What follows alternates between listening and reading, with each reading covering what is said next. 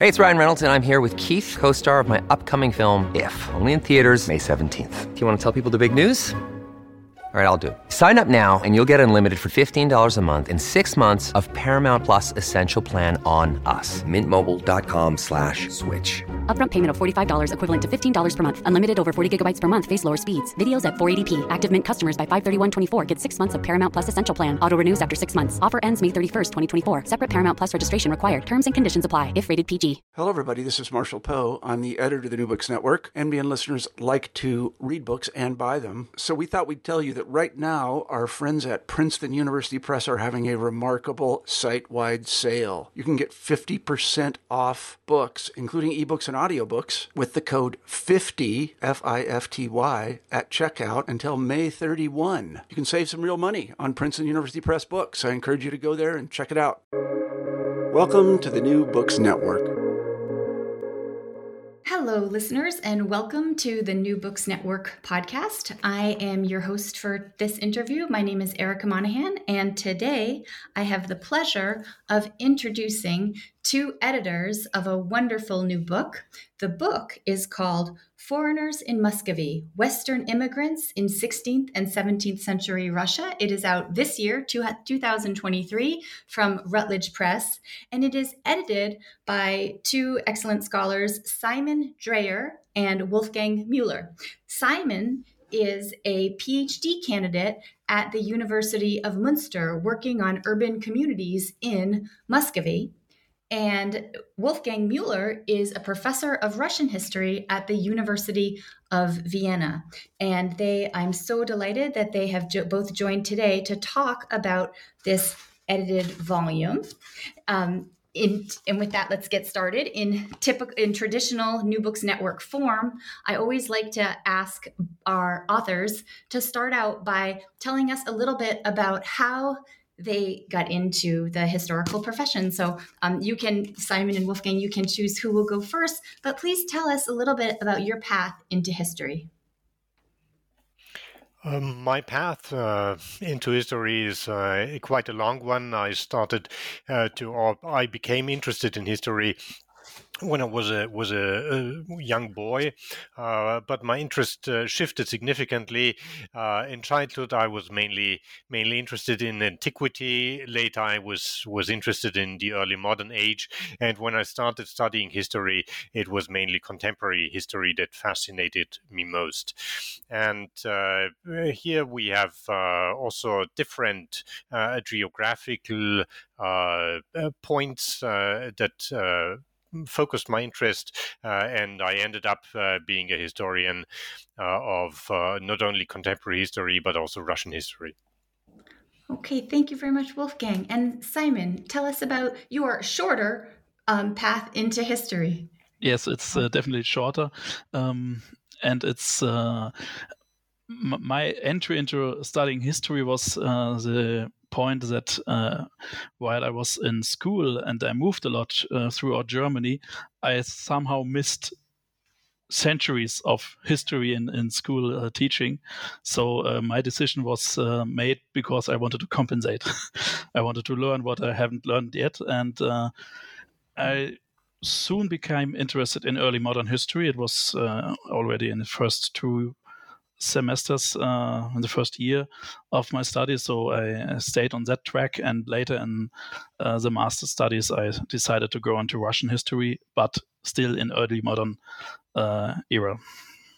Oh, excellent. I can very much relate to that feeling like just centuries have been skipped. I was educated in an American public school and university system where so often it seems like we see the medieval era and then we see the Industrial Revolution, 20th century wars, but all these centuries in between of the early modern era, which are so critical, can get a little bit left out. So I'm delighted to talk to you both about a period in early modern history today.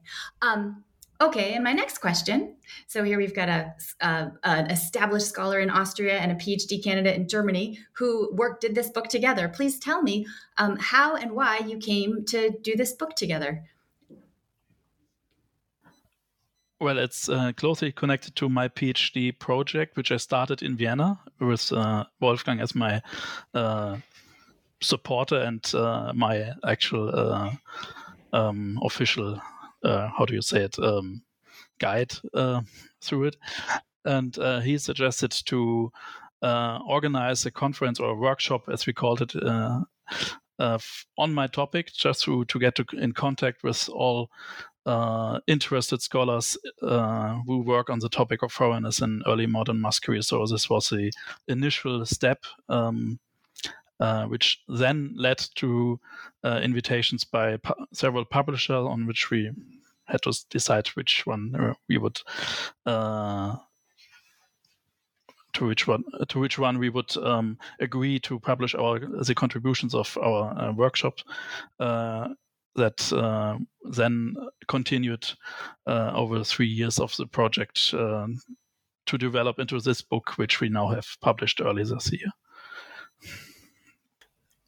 My research interest in this subject is twofold. The first root is my interest in the Russian perception of the West. This is, one might say, one of the perennial questions of Russian history. So how the West, or how whatever was defined as being the West Latinity or Western Europe or Europe in general, was seen from a Russian perspective through the centuries and through the ages. And this was a very important question that, in fact, created one of the most important intellectual debates of Russian history in the 19th century. It was the famous debate of the so-called Westernizers and the Slavophiles. And so looking into the origins of this Russian perception of the West, and in fact, not only of the West as an idea or as the origin of imports, but as being manifested by immigrants from the West, from Europe, was the first root of my research interest. And it was also this research interest, among other things, that established the collaboration with Simon as a university assistant at my chair at the University of Vienna. And the second root of my interest in this topic is certainly connected with the history of migration, particularly since 2014.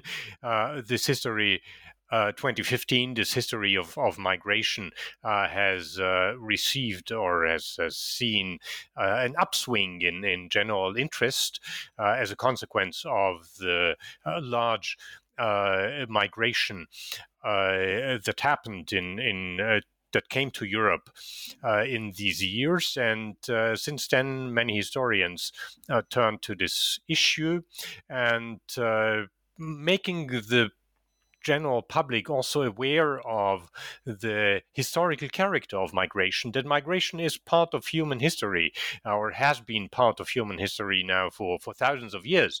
And with migration certainly came certain consequences, some positive and some negative, if one wants to define conflict as being negative. And so different perceptions and conflicts that emerged out of migration, xenophobia, but also disasters like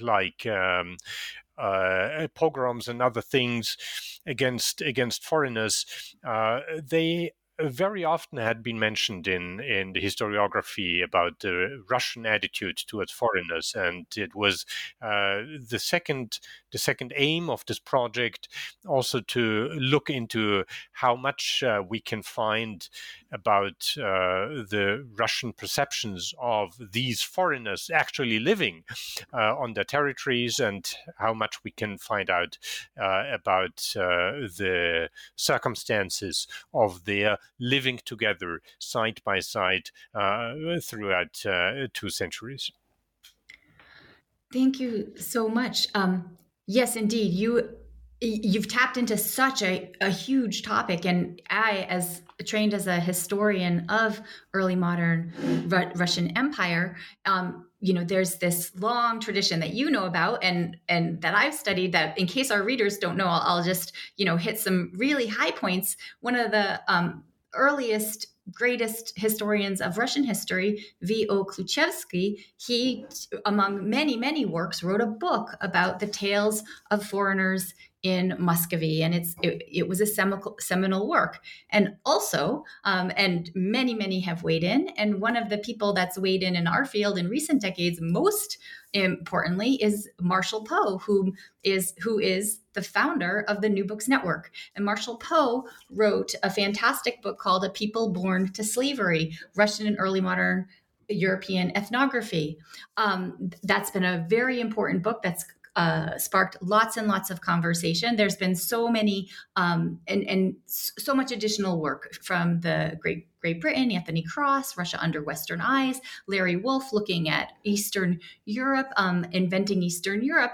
There's such a tradition in which what foreigners write about Muscovy gets used to explain Muscovy. And so here you are kind of coming into that genre. And yet it seems to me that something different and fresh comes out of this work. And I wanted to ask you, how do you see your book as contributing something new to this long tradition of thinking about foreigners in Muscovy? Thank you. Yes, we agree that these books by Marshall Poe and other scholars, which took foremost foreign travelers' perspectives, are very influential, even on our book, of course, and on the scholarship on foreigners in Muscovy as well. What we tried to attempt is to get the focus on those who actually migrated into Muscovy and have had local perspectives on Russian society and Muscovy society, and vice versa, how the Russian society perceived Europeans inside their own communities, inside their own cities, and try to get scholars together who work actually on what foreigners did when they were for more than a few months inside the state of Muscovy. Yeah, as Simon has already outlined, we owe a lot to the work of Marshall Poe, and that's in recent times. It's not only fascinating, but it's really important. It has been groundbreaking, and every historian of Russia owes a lot to Vasily Kluchevsky, of course, not only in or with regard to the perceptions of foreigners of the Muscovite state, but there's also, as Simon has already indicated, there may be a certain disbalance or imbalance between the sources that have been used, because the vast majority of works on this topic usually rely on Western sources, and so I was fascinated not only by Simon's project but also by many of the other submissions that came when we sent out this international call for this project and for a conference. To rely on Russian sources, particularly, so to kind of complement the Western perception of the state of Muscovy and of early Russia with the Russian side. That has been reflected, of course, also in other previous scholarship, but I believe that, or we believe that it was perhaps less than the focus on the Western perception of Russia and Muscovy, and so I think that a lot can be drawn from these documents that also don't even focus on these perceptions. Sometimes, like Simon, the research is drawing on documents that have an entirely different focus, but that reflect the daily reality of foreigners living in the state of Muscovy, and perhaps that's one of our most important contributions to research in that regard. Thank you so much, both of you. I think that's well said, and I think that's what jumped out at me about this book is that we have so importantly, productively used these sources to try and understand more about the Russian state, Russian society, and we've spent a lot of energy in a critical conversation about how we can use these sources. They have their biases, etc. And then here you have this book where we really just get into the nitty-gritty of what immigrants are doing in Muscovy. And so with that, maybe we might come back to some more broader questions. But with that, let me dig into some of the great material in this book. But I'm going to start out with a little bit of an unfair question that isn't so explicitly anywhere. But since you've been working on this, I'm going to ask. I'm going to ask some questions that are a little bit fairly basic, but as is so often the case in the very distant past, and has been my experience with Muscovy, often the basics can be pretty hard to establish. But for our audience, be that as it may, do we know how many foreigners are in Muscovy in the 17th century? And what were they doing? Were they mostly diplomats? Were they merchants? Were they mercenary soldiers or officers? What can you tell us in just a general thumbnail sketch about a breakdown of the populations we're talking about?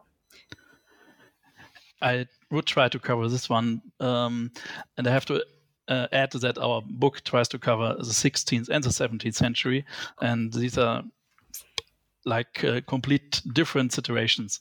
In the late 15th and the 16th centuries, we have foremost foreign military and some specialists also related to military weaponry that come into Muscovy by invitation, organized via diplomatic channels with Russian agents traveling across European countries and then recruiting personnel abroad, or other way around when foreign embassies come to Muscovy, that some of them stay and get into civil service. And so this is one major group which also continues even more so in the 17th century. But then we have also merchants, which were previously restricted to border towns like Arkhangelsk, Astrakhan, Novgorod, and Veliki, but then more and more come into Moscow itself and settle down there for even generations.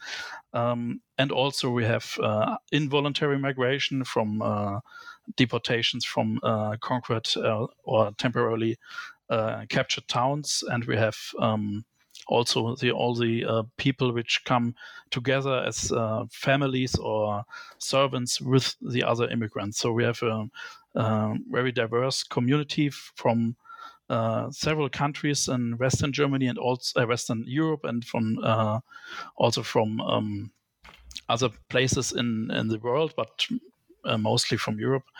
And these persons, they live together in various places inside Muscovy towns, and only a few sources enable us to count them. For example, lists of officers in foreign services exist, or sometimes they get counted when they do tax census, but all these data is incomplete, so we have no real numbers. It has been estimated that about 5,000 individuals is the maximum of any point in the 17th century when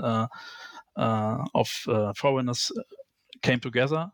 So I would doubt that this is a complete number, because all the data is mostly based on military and local residing persons, which are usually only counting in the household owners and not other members of the households.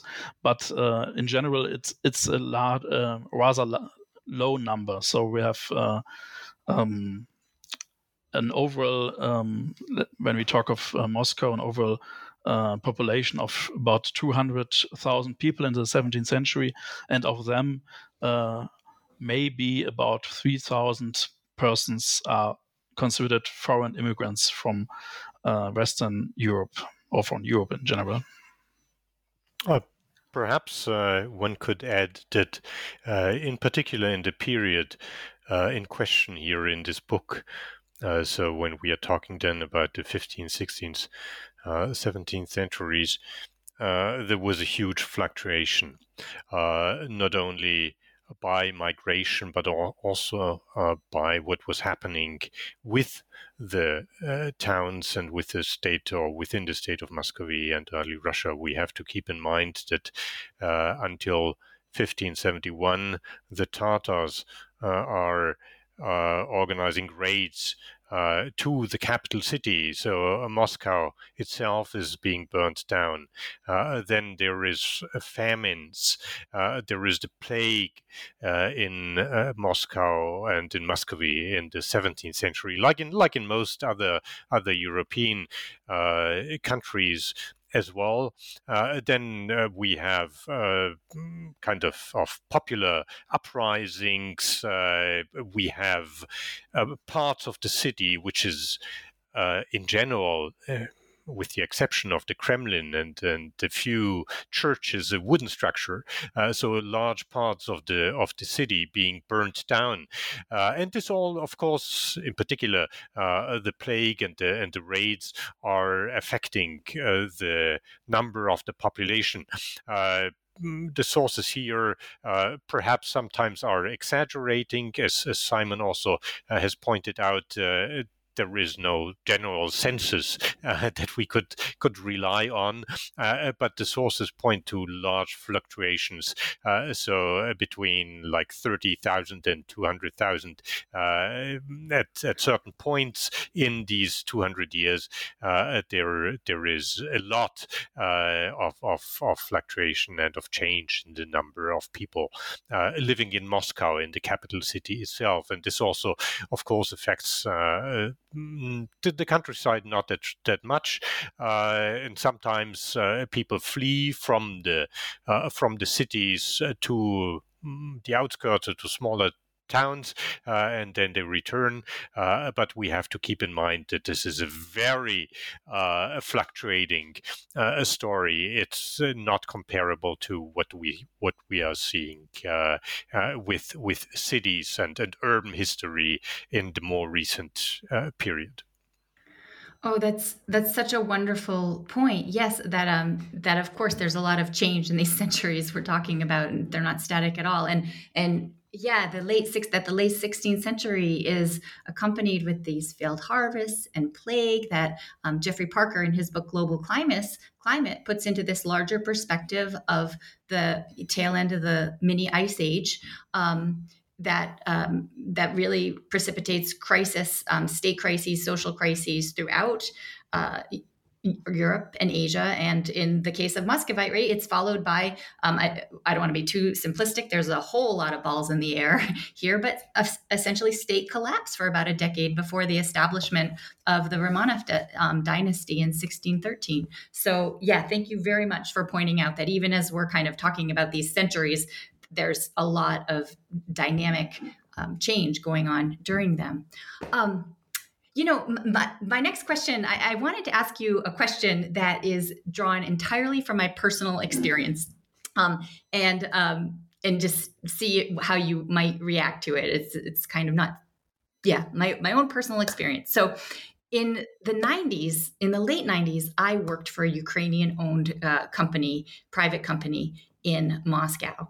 And so I was what you might say part of the shock troops of bringing capitalism to Russia. See how that worked. I used to joke about it.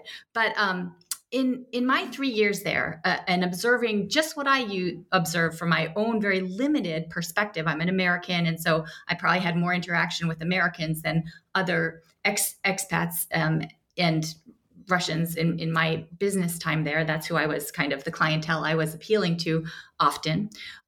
But one thing that I sort of got an impression about was that in, for example, the real estate industry, that Americans that came from the South seemed to do better than Americans that came from the North in closing real estate deals. And I came to just wonder if this might have something to do with culture, with perhaps that Southerners kind of had a little bit more outward comfort with uncertainty, if they had a higher prioritization on socialization or whatnot. And so this is all neither here or there, but it just points to the question I want to ask you. Do you have any sense from doing this project that particular foreign groups got on better or worse or contributed more to particular spheres? And if so, what might be the driving reasons behind that? I mean, is it technical, religious, cultural? Who wants to maybe comment? Well, I believe that's a question particularly for Simon, since he has done such a great job in pointing to the fact that it's very hard to identify actually where people come from, because the terminology sometimes is very misleading. So not everybody who is called a Niemiec, which would in contemporary translation, a German, was actually of German origin. But I leave that for the beginning now to Simon, and then perhaps add a few points. Yes, I think we can summarize a little, or we can point to certain groups which done very well and others which didn't. For example, we have in our book some contributions concerning merchants, and in general, we can say the Dutch merchants did in the 17th century very well in Muscovy. They were state supported and at the same time had very much support from Amsterdam. So there's a special group of influential parts of the foreign communities which were mixed by profession, but in certain places in Muscovy dominated by certain groups. And for example, in the northern parts of Russia, it's the merchants which dominate the communities. And so they do very well in Muscovy. And also there are the entrepreneurs which are very successful in Muscovy in the 17th century.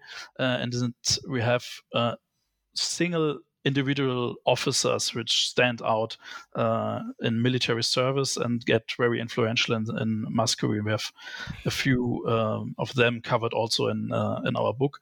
At the same time, we have, which is not part of our book, because it has been covered elsewhere, we have, for example, the English merchants, which very much get in conflict with the Muscovite state ideology when the Glorious Revolution in England was kind of the reason for Muscovite governments to expel English merchants from Moscow. So we have single groups which can stand out, but if you look at the broader communities, which, as I said, were rather mixed. For example, we find in close vicinity, we find people from various origin living together and forming confessional groups. We do not see how this has affected over, let's say, national or ethnical or other kinds of methods to separate them, which were not very much used by Muscovite government to separate them. The main point of separation from the Orthodox Muscovite government was the religion and the confession of the foreigners who were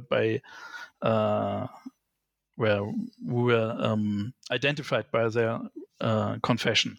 So whoever was not Orthodox, even if not an immigrant but a citizen or an inhabitant of Siberia, was called by the same general term for foreigner. It was Inozemets. And this also is a problem with the sources. So we not only can always differentiate between immigrants and already a native non-Orthodox inhabitants.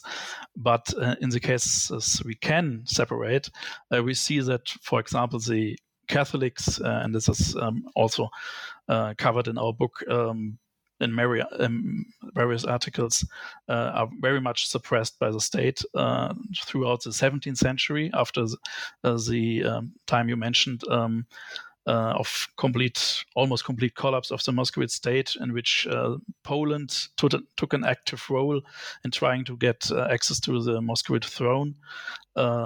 After this period, there was a very anti-Catholic, because Poland, Lithuania is Catholic-shaped government, was seen as a main oppressor in this case. Very anti-Catholic policy until the end of the 17th century. And so in comparison with Protestant communities, they did not well, to summarize it. Perhaps I would add one or 2 points. There is a wonderful chapter in this book about the Armenians, for instance, and Armenian merchants had settled in Muscovy already for a very long time. They had a very long tradition, in fact. And so that perhaps also contributed to their success. So Armenian merchants, in comparison, as Simon pointed out, to the British, who were very successful under Ivan IV, and then later were expelled. Armenians were steady, and they remained. Of course, they were also the targets of certain attacks, but in general, perhaps they did well for a very long time. Not always, but as a group, one should have a look at them. Then, when you want to compare certain groups with contributions to certain fields, perhaps one would also think about Protestant Germans and their importance in the military as officers and later also as commanders. So this was a tradition that became established from the 16th century and then also remained in place. The importance of Protestant German officers for the Russian military was something that certainly left a mark. My last remark in that regard is, however, that although from the historical perspective it's important and interesting to look at these groups and collectively to look for who was important where and who was more successful perhaps than others, we have to think about also specific individuals. And the later it goes in times toward the end of the 18th, end of the 17th, and toward the early 18th century, we see that there is certainly some very important figures, immigrants who made rocket-like careers in the Russian state. The Russian state tried to recruit many people by offers, not only of privileges, but also for, well, as a country where you could make either a fortune or build a career. And that was certainly something that people, even from very far remote places like Africa, would try to do and also achieve. When we think for instance, about the great-grandfather of the famous poet Alexander Pushkin, who came from Africa. It was not a voluntary immigrant. He was sold as a slave, but then he was freed by Tsar Peter, and he made a fascinating career, ending up as the general inspector of all the fortifications of the Russian Empire.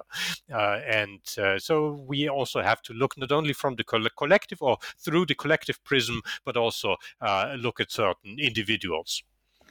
Yeah, thank you so much. Yeah, you just touch on this massive, this wonderful point, and I just think how it this thread runs through my research. I studied these very old maps of Siberia right now, and I found evidence that Pushkin's predecessor, an engineer inspecting fortifications, checks out a bridge way out in far eastern Eurasia. And I'm also part of these maps is André Vinius, whose father was one of these Dutchmen that came to Russia and made a terrific career for himself. It's such a wonderful thread to explore. And yeah, thank you so much. That I will just, we won't have time here today to talk about all of these articles, but speaking of the foreign mercenaries, there's this Oleg Rusakovsky has this really nice article about foreign mercenaries in the Russian population in the 1630s, around the time of the Smolensk War. And then there's Iskra Schwartz has this really nice article about the engineers down in Azov and the building of Taganrog near the Crimea. I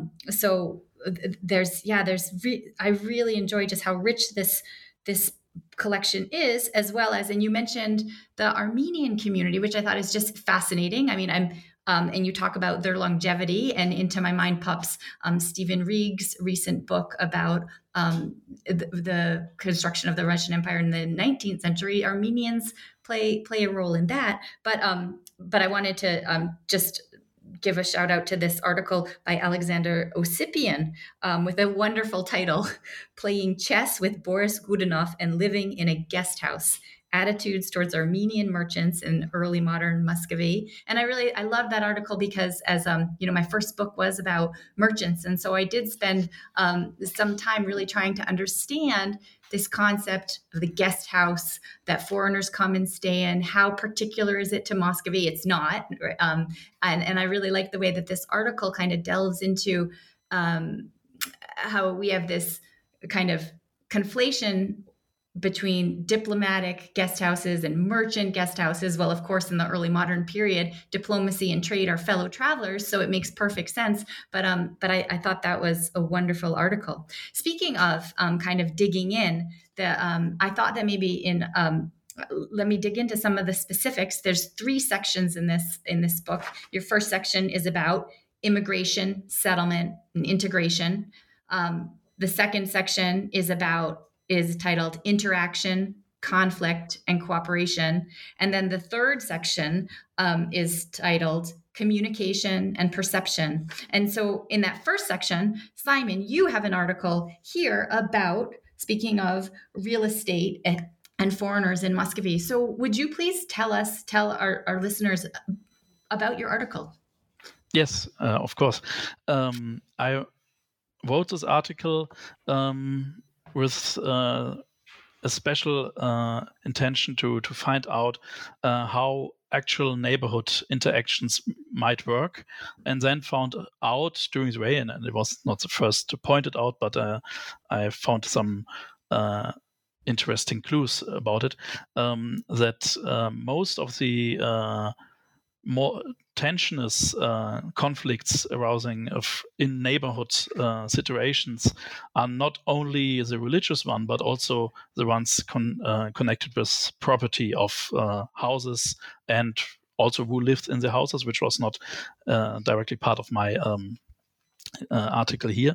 But the ownership of houses in Moscow in the first half of the 17th century was a special situation in comparison with the rest of the time we look at in our volume, because in this about 40 years, the old structures which had been built in 16th century for foreigners who immigrated voluntarily or involuntarily, which were some kinds of from governmental formed communities in suburbs. They dispersed in the time of Smuta in the early 17th century, and then were re-established in a new form in the second half of the 17th century. And in between, there was no alternative for foreigners than to live throughout the city. So it caused many of administrative and many of everyday interactions and solutions to problems which arose in this phase, in which they just were able to choose a house and buy it if it was free, and if they had the money for it, without the Muscovy government having to point a certain place for them. And even the documents which foreigners who entered Tsarist service received didn't indicate a place where they could live, but they just granted money to buy a house. And so there were certain areas in Moscow which foreigners preferred to live in, and others in which other individuals can be traced not living in the vicinity of other natives or and foreigners in this case. I'm sorry, Simon, if I could just interrupt you for one moment there. What you're saying here strikes me as, I think of Bernard Bailyn, the great American early modern historian who wrote about the Massachusetts Bay Colony, and foreign merchants coming to the Massachusetts Bay Colony didn't have that sort of freedom to be able to live anywhere. And yet, in so much of my reading of Muscovite history, the message is that it's this very closed, xenophobic society. So right there, what you've just said kind of complicates this received picture of Muscovy. But I couldn't resist interjecting with that. Please continue. Yes, I agree that this is an exception, and it's a temporary one, because we have then conflicts arising in the 1640s, which in the end lead to this new separation with the establishment of a separate suburb in 1652. And these conflicts are partly of religious character. These are the more, as I would say, influential petitions from priests and from the patriarch himself, who had his decrees of separating foreigners from native Orthodox inhabitants. But there were also conflicts around the housing market, and most of the changes in Muscovite legislative tradition in the end of this phase in the mid of 17th century were related to where and from whom foreigners could buy houses. And it was restricted first certain areas of Moscow for foreigners to buy property, and then it was restricted that they couldn't buy from anyone who is Orthodox, so the houses would not change in this manner. And also, which was seemingly more important in the documents I have looked at, is that the taxation status of the houses was very important. So a house which was already tax-free could be owned by a foreigner because they were also tax-exempt. But if they tried to acquire a house which was not tax-exempted, they wouldn't. The Muscovite administration would deny it, because then a house less on the tax roll would provide a problem for the overall taxation in the city, and especially in the districts concerned.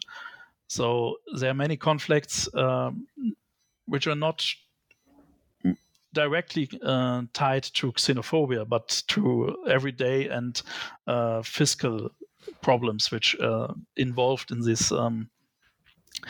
these conflicts, which then when religious arguments entered the petitions, were then quite led to quite restrictive new legislation. Yeah. Okay. Thank you very much. Yeah. That. So part of what I hear you saying is the state doesn't want to jeopardize its revenue in this age when it's trying to fund bigger, more technical armies, et cetera. And so that's something that it really turns on. Wolfgang. Oh, I'm sorry, I didn't want to interrupt you. I just wanted to add a few words because you asked us before about the contribution of this volume, and I believe that's really where the quality of this volume is in trying to help to better calibrate how this alleged Muscovite xenophobia emerges and is composed, or what components it is composed of. And certainly we see these two components that Simon mentioned just now. We see them through many different chapters and contributions, and one being the more ideological component, so orthodox anti-Western propaganda, starting off from the Great Schism and then from the failed church union of the 15th century, and being very intense and being against Western cultural influences, leading then to the expulsion of groups, the expulsions of certain cultural transfers, like of secular music, theater, and all these kind of things of the 17th century, also leading to restrictions to everyday religious practices of the immigrants.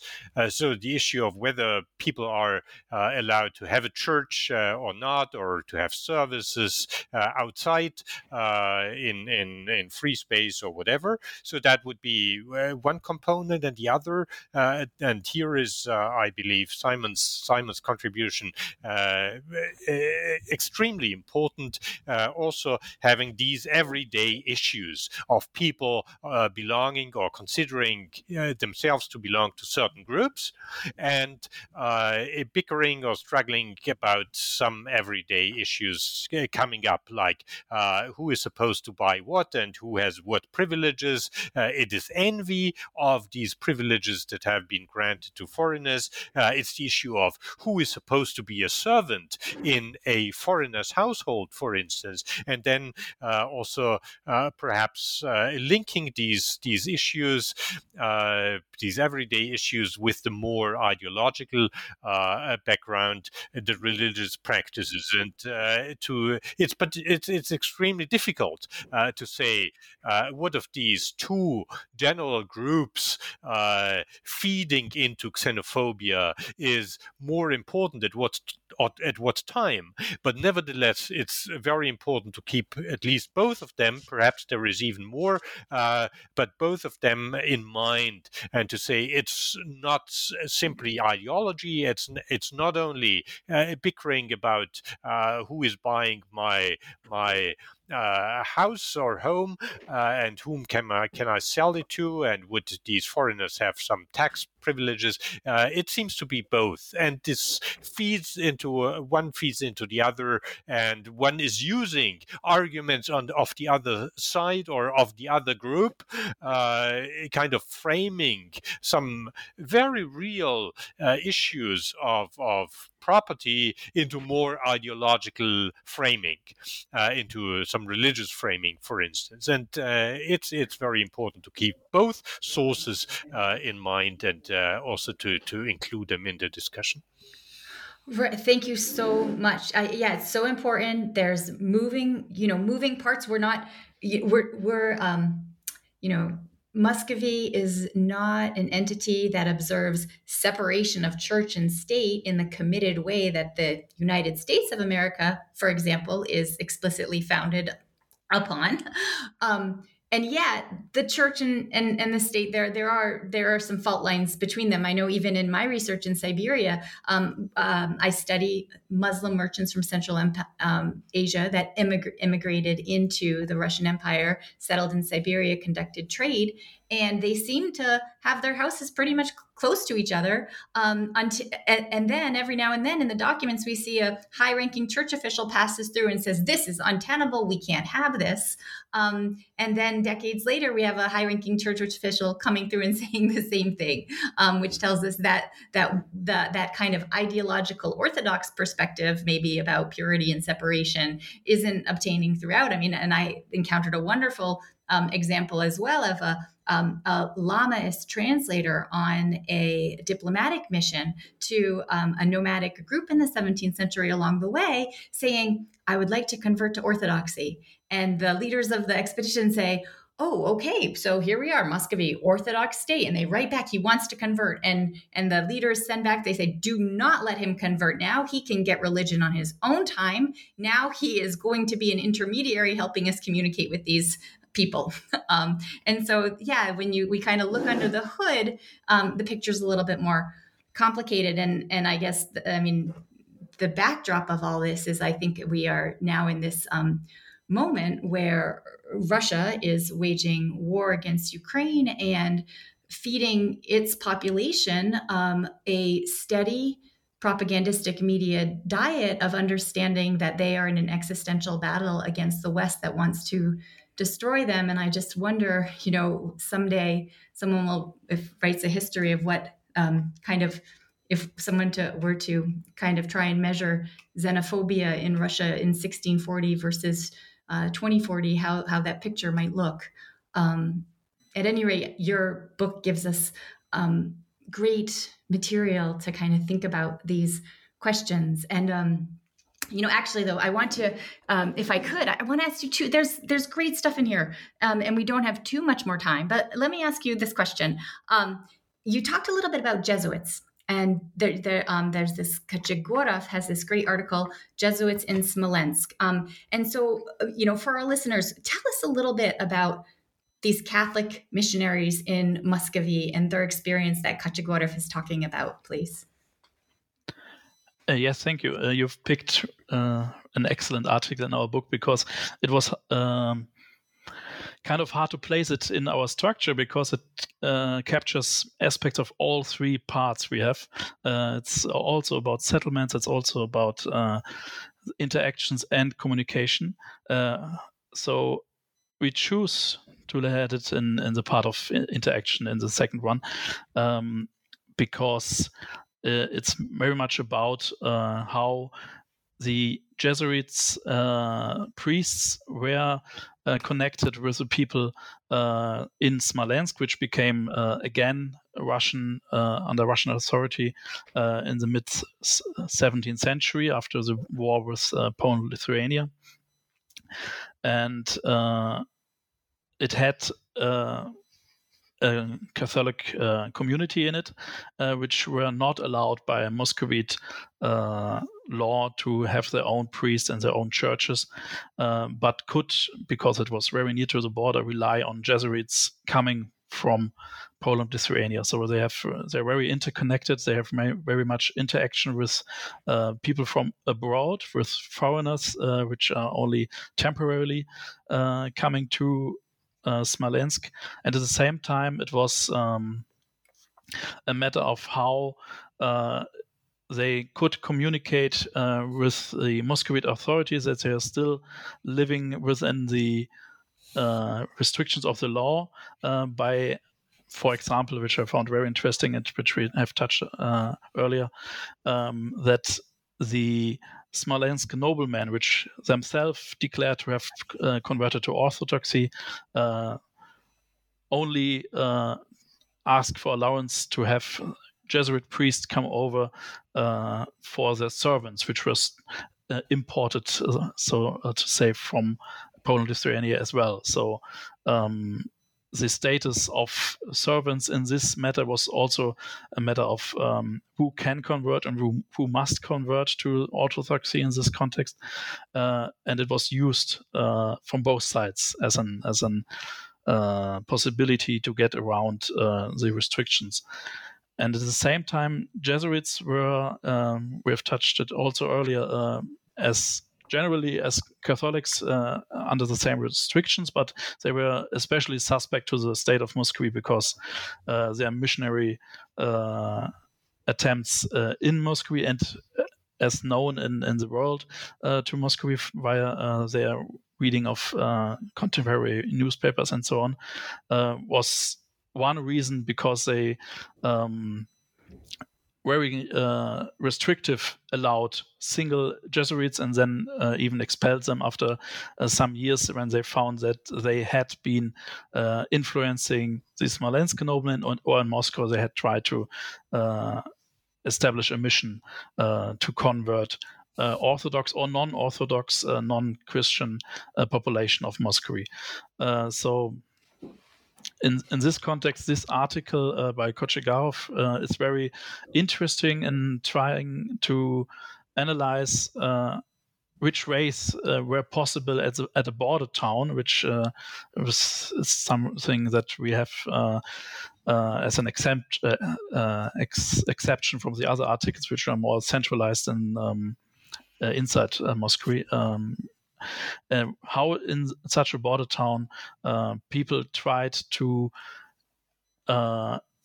get around the restrictions, or how the Muscovite government even allowed this, or in certain circumstances then establish new restrictions and try to force out the Jesuits they had previously allowed to come.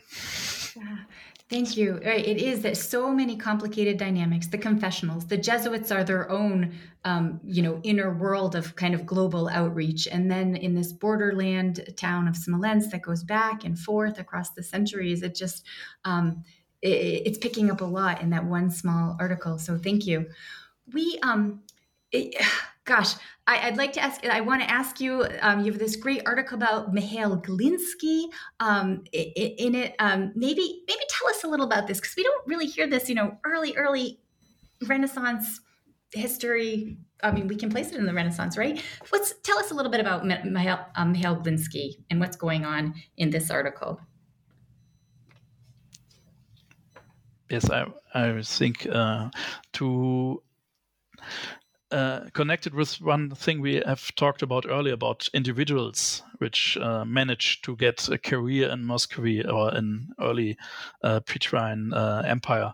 This is one of the earliest examples of a person which left documents we can study to achieve a certain high position and struggling with the identity of being from a different community of a different religion, and then having to decide on in which spheres he would enter the terms under which foreigners in Muscovy had to live. At the same time, it's like the contrast point to these later examples Wolfgang already mentioned, that the expectations of Glinsky when he expected to, because of his knowledge and his connections in Poland, Lithuania, that he would be a valuable member of the court of the Grand Prince of Muscovy, that these expectations were, well, not all met by the reality of the Tsar or the government not sozusagen allowing him to live out all his freedoms he was used to in the earlier situations. Okay. Yes. Perhaps just a few words. Perhaps this shows that immigration, also for the immigrants themselves, is a very dangerous thing. Not only could they fall targets or victims of popular violence, but also if they belonged to nobility or if they made a career, they could certainly lose the Tsar's favor, or if the Tsar or the Empress, when we go into the 18th century, died, then someone who had become a minister, even the we would call the prime minister even today, could be deported or killed or sent to Siberia. Immigration into Muscovy and Russia is in early modernity and remains in 18th century Russia still a very dangerous affair.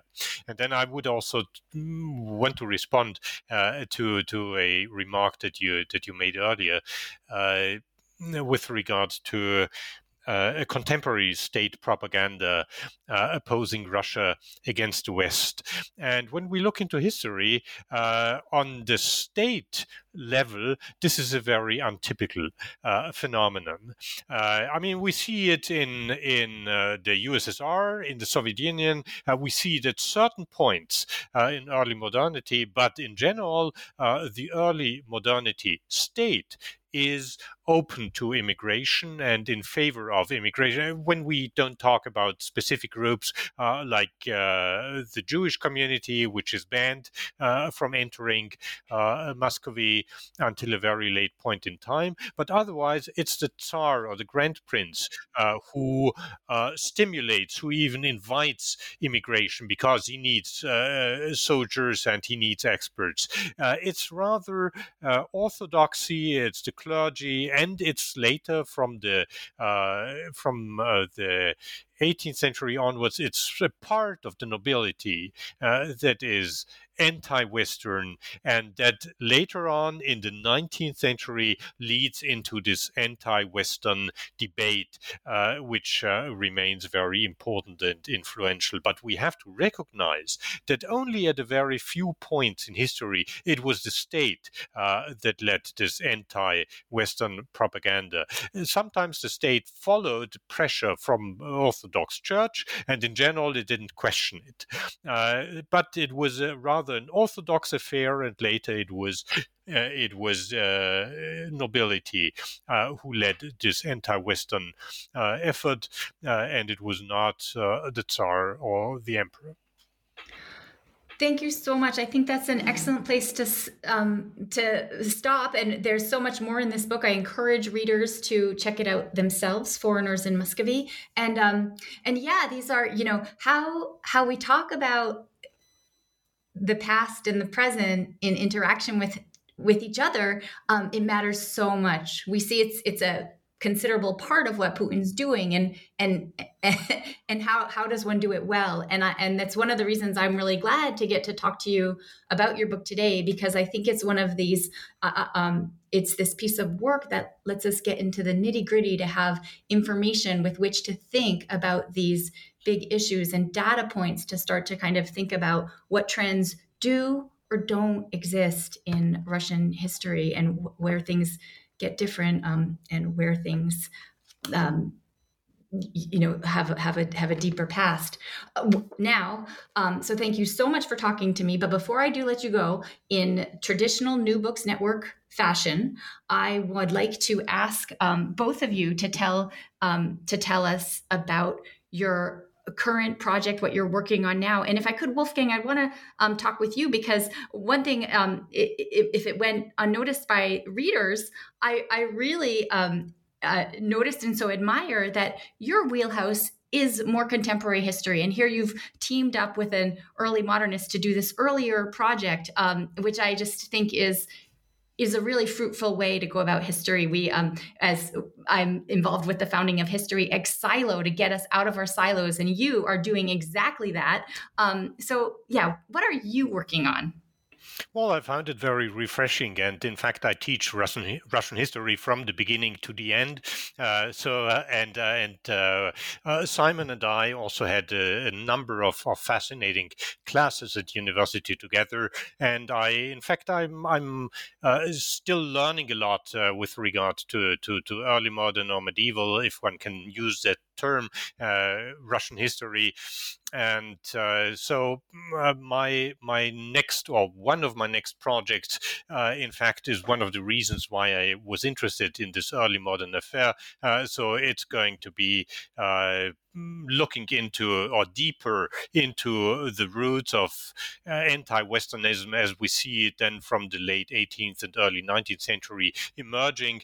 So where does it come from? And in fact, what is this xenophobia that we read about so frequently in the histories about early modern Russia? What is it all about? And so I'm very grateful for this project and for this book, and also for Simon's contribution and all other contributions. It was very, very stimulating for me, and it's certainly going to feed into this next project of mine. But before I'm going to do that, I still have to finalize something that relates to contemporary history again. It's going to be a documentary volume on Eurocommunism, so on a very a trend in Western European communism of the 1970s, and here in particular, then on I'm curating and editing the chapter with Soviet documents on Eurocommunism together with a Russian colleague, and that's going to be finalized soon. Now we received funding for this, and then it's gonna go into print. Thank you. Super. And Simon, we'll give you the last word. What can we expect next from you?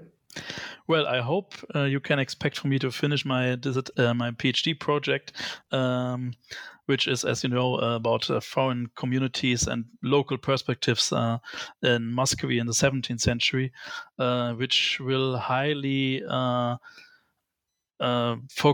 being highly focused on the different actors and different spaces of foreign migration. And for example, I try to get more into the history of involuntary migration to Muscovy in particular, but maybe or even generally. And this is a project idea for an upcoming project to get more information about how involuntary migration worked in early modern spaces in different directions and with different motivations, and how we can get information on people that are usually not as much documented in contemporary sources. Okay, thank you so much. I will look forward to reading both of those. Gentlemen, thank you so much for your time today. It's been a real pleasure to speak with you, and I trust that our audience will very much appreciate your time and work on this as well. Thank you. Thank you. Thank you very much.